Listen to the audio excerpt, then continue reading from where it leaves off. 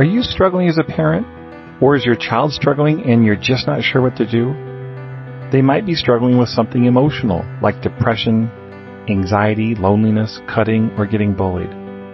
It's hard for us as parents to know what to do. Well, welcome to the Dr. Todd Talks podcast. I've worked with over 10,000 families from all over the world.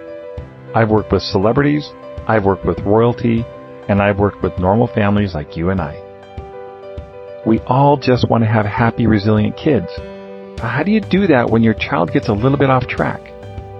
Well, if you're a parent struggling right now, and you feel like you're at the end of your rope and just not sure what to do, then listen to my stories of connection, where I'm going to share hope and relief and strategies on how to create happy, resilient kids. Let's get started.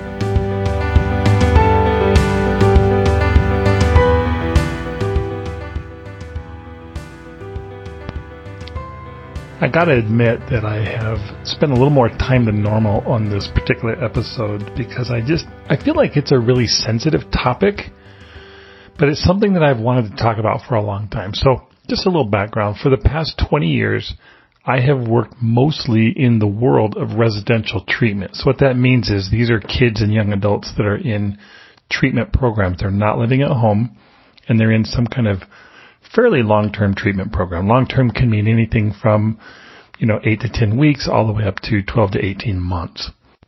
And not everybody that I work with is in this kind of treatment. I'd say about 80% of the kids and young adults that I've worked with have been in residential treatment. And even the kind of programs that I work with vary a lot. So some of them are outdoor therapeutic wilderness programs. So they're literally out in the middle of the woods. I mean, I have spent many hours, days, months in the middle of nowhere working with kids in these kinds of programs. Some of the programs are rehabs. Some of the programs are residential treatment centers. Some of them are longer-term therapeutic boarding schools. There's just a lot of variety in what I'm talking about, and I have worked in these programs all over the country and even in some other countries.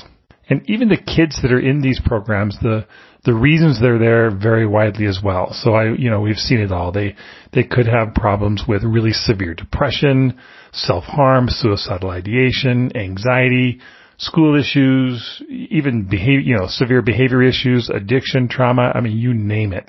And even some of the programs will specialize. So like there might be a program that specializes in working with kids with trauma, or a program that specializes in working with kids who were adopted or who have attachment issues and so forth.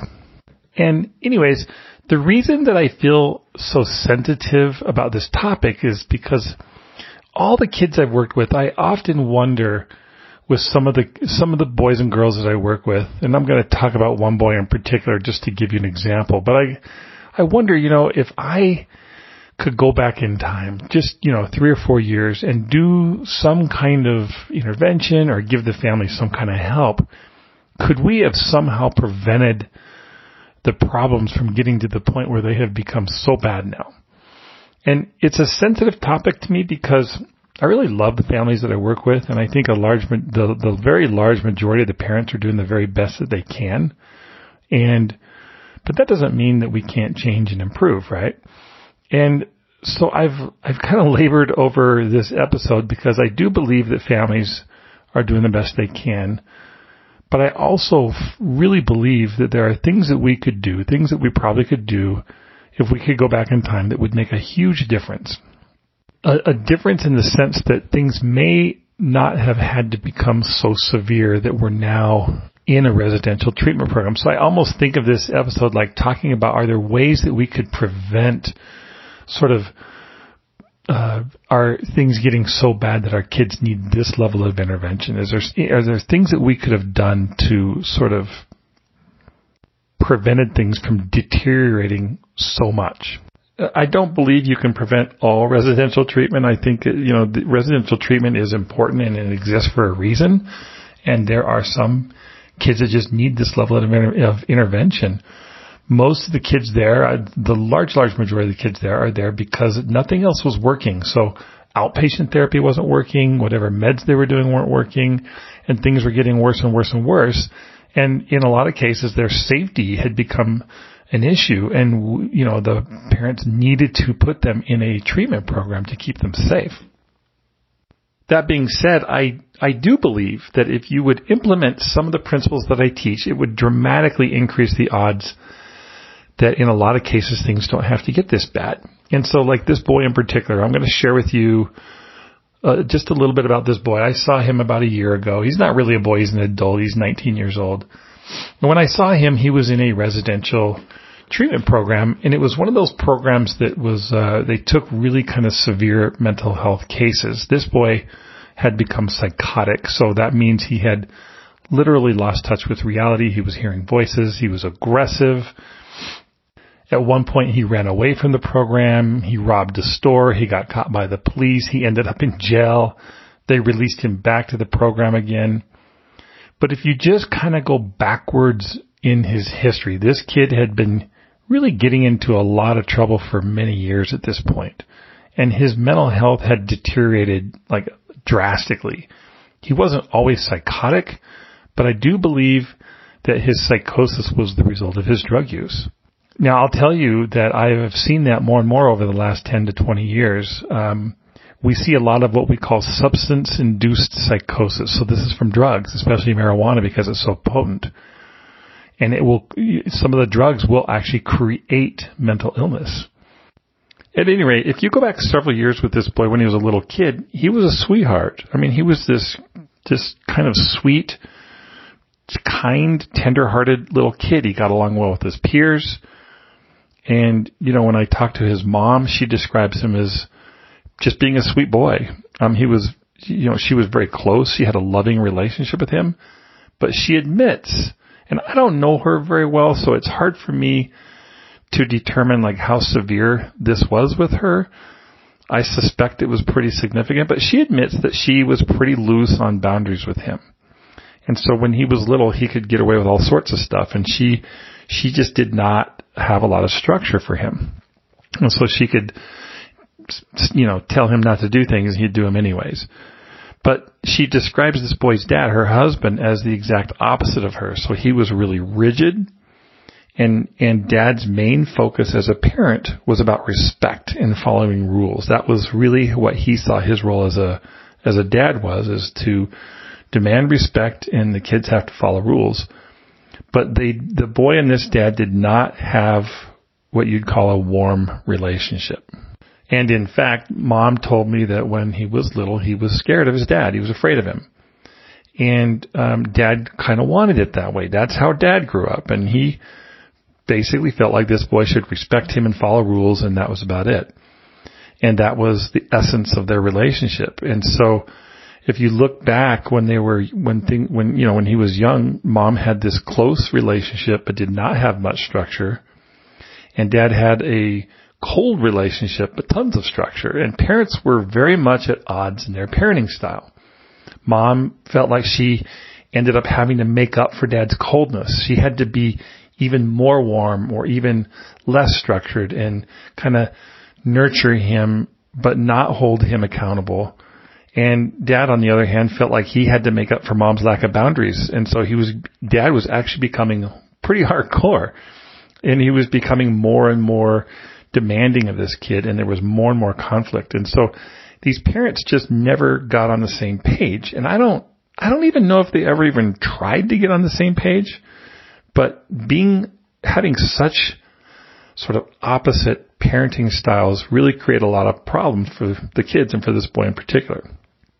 So that was problem number one, if we go back in time, is the parents just were, I don't think they had that great of a relationship with each other, and they were on opposite sides of the planet in terms of their ways of parenting, their parenting styles. So that was problem number one.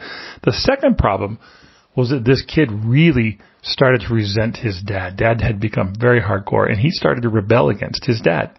He became more disrespectful. And I would say at around age 13, so this was 6 years before I saw him, that's when he started to dabble into drugs. He started smoking marijuana, he started using mushrooms, and he loved how drugs made him feel. And from there, this kid was off to the races with drug use. We see that sometimes with some kids, they can dabble and they don't get really into it, or they don't even use it anymore. And sometimes, man, it's just like kids are just off and running. And this boy was literally off a cliff. By the time I saw him, he had been using everything he could get his hands on for actually many years at this point. And like I mentioned earlier, for this boy in particular, his drug use really, really impacted his mental health. I'd probably say around the age of 16, he started getting pretty paranoid and his behaviors were out of control. He was shoplifting. He was not going to school. He was failing school. It's just so many issues, but he was starting to become paranoid and psychotic. And he was also getting into trouble with the law. And so I'm thinking about these parents. And again, I believe they were well-meaning. I think mom was doing the best that she thought she could be doing. She was trying to be nurturing. And probably that excessive focus on nurturing with lack of structure came from her own background. But dad also, he was doing what he thought was best. And he was trying to have structure and boundaries, but had no nurturing. But if I could go back in time, these are the two things that I would like to help fix for them. There's two things I would want to do. Number one, I would want to fix their relationship. The quality of their relationship and coming together as parents in the way they parent. In reality, there's so many of us that are like this. We have different parenting styles and we end up sabotaging each other without necessarily even knowing it. I think, having a different parenting style is very common. Most people struggle with this, but most people don't realize how critical it is to get on the same page with each other. For this boy in particular, it just created this huge rift in his relationship with each of them, but especially in his relationship with his dad, because his dad was always trying to hold him accountable. And if I could have helped them somehow come together, sometimes you just got to do that. If you can't do it on your own or through self-help books, you have to get professional help. But sometimes you just have to come together. It's so important that we get on the same page when we're parenting kids, especially when the kids are, having difficulties. The interesting thing about these parents is that both of them together had great qualities. They were both doing the right things and the wrong things. And here's what I mean by that. We know from lots of research on parenting. In fact, my whole parenting model is based off of Diana Baumrein's parenting model, which tells us that there are two things we need to do to raise healthy, happy kids. And number one is we have to have a lot of boundaries and structure and demands and high expectations. That's really critical. So that's what dad was really good at. But the second part that we have to do, and we know this from research, is that we have to have warm, nurturing, close bond. I talk about it as like an emotional connection. You have to do both of those things. And that's what mom was good at. And if somehow they could have come together and compromised so that they both agreed and held boundaries and structure, but also bring dad in to do much more of the nurturing, so that they had both of those qualities, I really think with this boy we could have prevented some problems.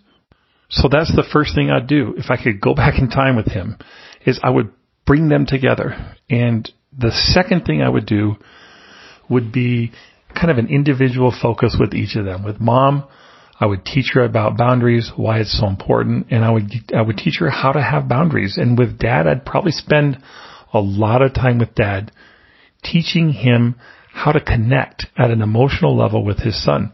I know a lot of parents and a lot of dads in particular that want to do this and don't know how to do this. And there's really some very easy things that you can do. It is not hard at all. And it really doesn't even take that much work. And you can connect at an emotional level with your kids. And if I could go back in time with this dad, I would spend a lot of time with him. And here's why.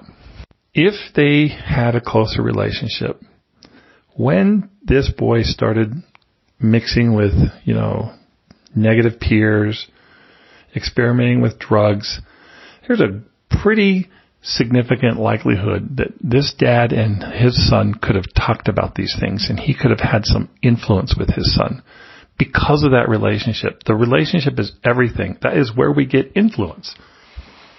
Think about somebody that you love and look up to and that you do anything for, right? It's because of that love, that connection that you have with them, that you'd be willing to do anything for them. And I can tell you in my own relationship with my own kids, and even as a relationship as a therapist with clients that I work with, that relationship that I have is everything. I've worked with lots and lots of teenagers over the years. If they see me as somebody that is warm and that they can trust, I can get them to open up and talk to me sometimes about almost anything. I've had kids tell me the most horrific traumas that you can imagine. And I've even had them tell me, Todd, you're the first person I've ever shared this with. And I really believe it's because of that relationship that I work so hard to get. And it's the same thing with our kids. When we have strong, warm relationships with them, we can really get away with a lot. And we can have hard discussions, and we can talk about drugs. We can talk about negative friends. We can talk about all sorts of things that are hard to talk about anyways. With this boy in particular, because the relationship with his dad was so cold, when dad did try to talk to him about drugs, the kid just, turned his back and walked the other way and didn't want to. In some ways, I think he was doing some of these things because he was trying to get back at his dad. He wanted to do the exact opposite of what his dad wanted.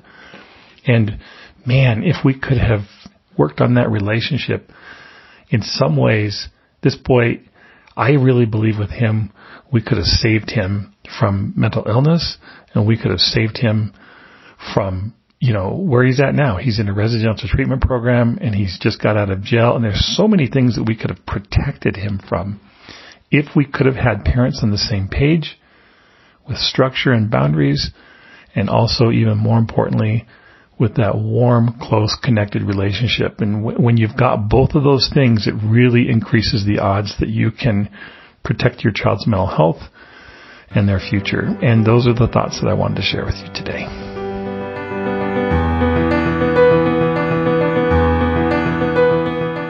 Hey, thanks for listening. This is Dr. Todd. And if you would like to move forward with healing yourself and helping to heal your children, I'd like to invite you to the Parenting Made Easy Challenge. It's a free challenge, and it's going to be private and confidential. You don't even have to have your camera on. But I would like to invite you to a free, small mini workshop where I'm going to show you some strategies of how to start to heal yourself and your children and your family. This is especially important around the holidays, which is a very stressful time with a lot of heartache, a lot of loneliness, and a lot of stress. So I invite you to sign up. You can click the link inside of the show notes, inside the description of this episode, and sign up for free, and then you can meet me live so I can show you some strategies of how to get through the holidays and how to start the process of healing your family.